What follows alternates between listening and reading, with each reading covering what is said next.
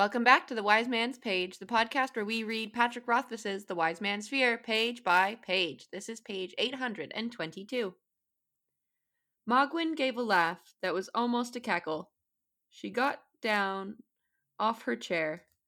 "I can't say I'm surprised," she said, and disappeared through a door that led back into the cliff. Vachette let herself out, and I stood there feeling awkward. Like one of those terrible dreams when you're on stage and can't remember what to say. Or even what part you were meaning to play. Mogwyn returned carrying a thick book bound in brown leather. At a gesture from her, we took seats in chairs facing each other. Hers was a deeply cushioned leather chair. Mine was not. I sat with Caesura across my knees, partly because it seemed appropriate, and partly because I was fond of the feel of it beneath my hand. She opened the book, the binding crackling as she spread it open on her lap. She flipped pages for a moment until she found the place she was looking for. First came Kael, she read, who shaped me in fire for an unknown purpose. He carried me, then cast me aside. Mogwyn looked up, unable to gesture, as her hands were both occupied by the large book. "Well?" she demanded. "What would you like me to do?" I asked politely. I couldn't gesture due to my bandages. We made a fine pair of half-mutes. "Repeat it back," she said, irritated. "You need to learn them all." First came Kael, I said, who shaped me in fire for an unknown purpose. He carried me, then cast me aside. She nodded and continued. Next came Entreaty. I repeated it. We continued this way for perhaps a half hour. Owner after owner, name after name. Loyalties declaimed and enemies killed. At first, the names and places were tantalizing. Then, as it continued, the list began to depress me, as nearly each piece ended with the death of the owner. They were not peaceful deaths either. Some died in wars, some in duels, many merely killed by or slain by, given no clue as to the circumstances. After 30 of these, I heard nothing resembling passes from this world peacefully in his sleep, surrounded by fat grandchildren. Then the list stopped being depressing and became simply boring instead. Next came Finol, of the clear and shining eye, I repeated attentively. Much loved of Dulcin, she herself slew 2 Daruna, then was killed by Gremin at the Drossentor. I cleared my throat before Mogwyn could recite another passage. If I may ask, I said, how many have carried Caesura over the years? Caesare, she corrected me sharply. Do not presume to meddle with her name. It means to break, to catch, and to fly. I looked down at the sheathed sword across my lap. I felt the weight of the end of the page. I'm Nick. I'm Jordana. I'm Jeremy. So Jordana, What? you know how Nick is always saying that my pronunciation of fantasy names has been influenced by Tolkien's Elvish? Yeah? Well, yours has clearly been influenced by ancient Greek. Okay. Because you said Kael. First came Kael. And then you said Entreaty. Oh yeah, Entreaty is definitely, that does, Right? That feels ancient Greek to me.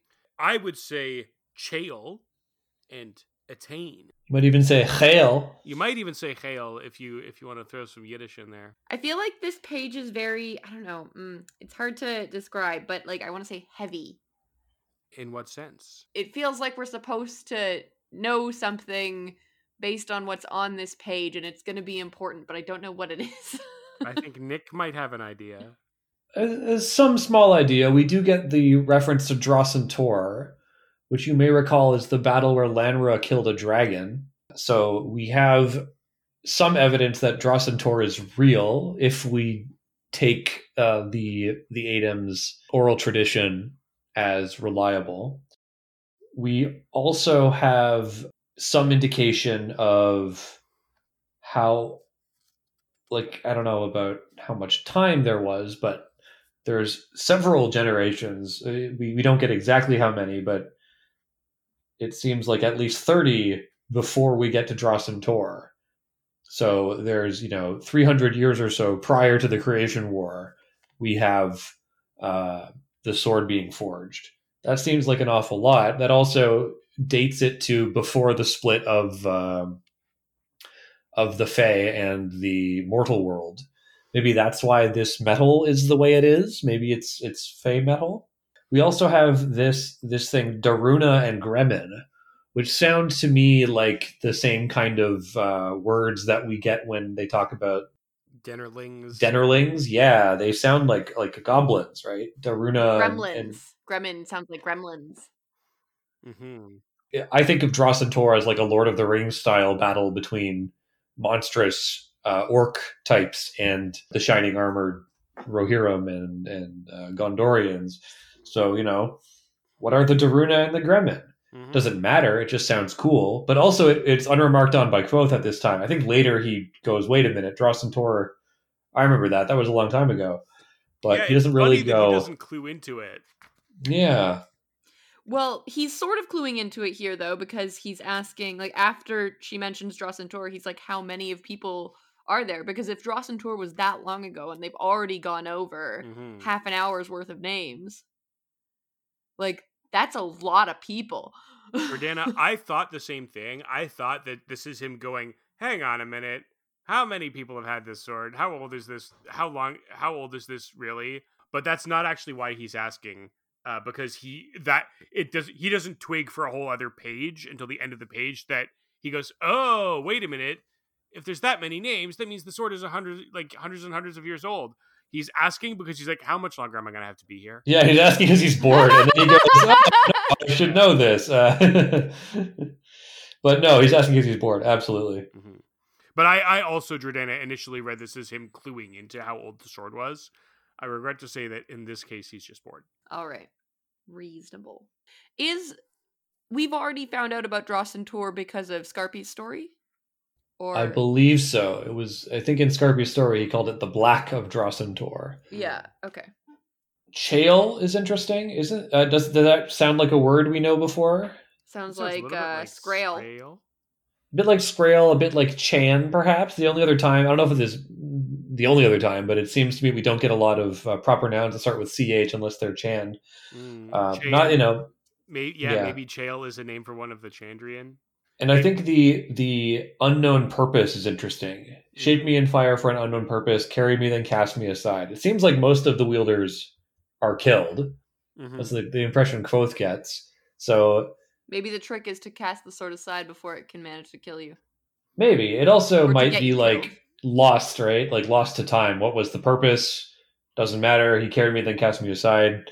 It also makes you wonder when like Adam as a concept started and like why they have the oral tradition that goes back even this far. Well, so we were talking about how it's an oral tradition, but it's also actually a written tradition. That's true. Because she's reading it out of a book. That's very true. Yeah, it's not her job to have memorized all the histories of all that of these would swords. Be insanity. No, but presumably the job is to make sure it gets memorized, and then that person, when they come and they update the book, like it gets updated in turn, and presumably they like check it for accuracy. Like you can see how it could be if it was well maintained, an unbroken chain. Now, it's also worth saying, I think that this is not how you actually want to teach somebody like history. Memorizing names and dates is pretty deathly dull, and that's why I think a lot of people think they don't like learning about history, because it's divorced of context, right? This is basically just Kvothe listing off an endless series of like headstone inscriptions. So and so carried the sword, they did a thing, much beloved of so and so, died at X, right? What it doesn't give you is like, what was the Drossen Tor? Who are the Daruna? Why was Finol of the Clear and Shining Eye fighting there? Who was Dulcin? Why was she called Finol of the Clear and Shining Eye? None of that is here at all.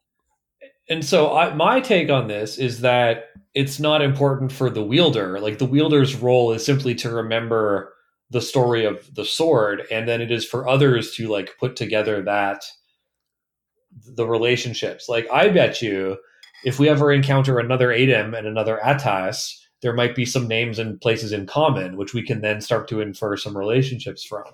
But this is why I think that the sword is the story and the wielder is now part of the story, because the sword isn't concerned with the context. It simply is, and it existed, and it was in these places at these times. And the wielder, it's not their responsibility to know the context. It's simply their responsibility to know the facts, and it's the responsibility of others perhaps to put those together. At any rate, it's an interesting ingredient for this story. Why is it their responsibility if that is the case? Because they are part of the sword is part of them. I think it has to do with like the Ademic perception of the role of the wielder of a sword. Okay, so I posit to you something slightly off the page. I posit to you the idea of the King Killer VR experience. Like you know how they have like immersive Van Gogh, like that, but for King Killer. And part of it would be there'd be like a room you enter, and the room would have swords on the wall, and then it'd be like the AR experience, not the VR experience. And you'd take your phone and you'd go over the sword, and when you went over the sword, it would tell you the story of the sword. Yeah, that would be sick. Right? Wouldn't that be great? Okay. Yeah. That's all. That was my idea. I'm done now. Cool story, bro. The other thing I want to talk about on this page is some advice that seems extremely serious that Kvothe completely disregards, and in fact immediately and conclusively disregards. He is told, "Do not presume to meddle with the name of the sword. It means to break, to catch, and to fly." And on the next page, Kvothe is like, "No, that's the wrong name. I'm going to name my sword. I'm a namer. It's my sword now. I'm going to name it Caesura, but I'm going to keep that to myself until I leave." And like, in addition to being disrespectful, don't you think, Kvothe, that maybe you're meddling in something you don't totally understand by committing to renaming this sword? I think all of that needs to be saved for tomorrow's page, but I am making the Adem hand sign for strong rebuke. To me or to Kvothe? To you. Oh, of course you are. God. You'd think Kvothe would learn something about respect for traditions and the value and like why things are taught a certain way after his time learning martial arts from the Adem. But as usual, Kvothe has learned very little. Okay, if entreaty is what is entreaty? Like when you come into a place? When you entreat someone, you are asking them, you are inviting them. I entreat you to join me at the fire. What would be the like exiting opposite of this? It's not about entering. Okay. It's like saying please. Yeah. It's like saying please. Yeah. It's like, I entreat you to do this. Please come in, or I ask you this. Okay. That's good to know. It segues into how we're going to end today's episode. But if you have something else before we end today's episode, I do have something else. Yes, because I think that it is interesting that Kvothe is already treating Caesura the way he treats his loot. He wants it close to him. He's like kind of like absently stroking it. He's treating it as his own. Yeah, but that's not what I'm getting at, though. I mean, he is, but he's not just treating it as his own. He's treating it as like an object that is as intrinsic to him and is important to him as his loot. And I think he's correct. Well, we can discuss that tomorrow. But for now, I will make the Adem hand sign for profoundly polite Entreaty. And we will see you tomorrow on another page of the Wind.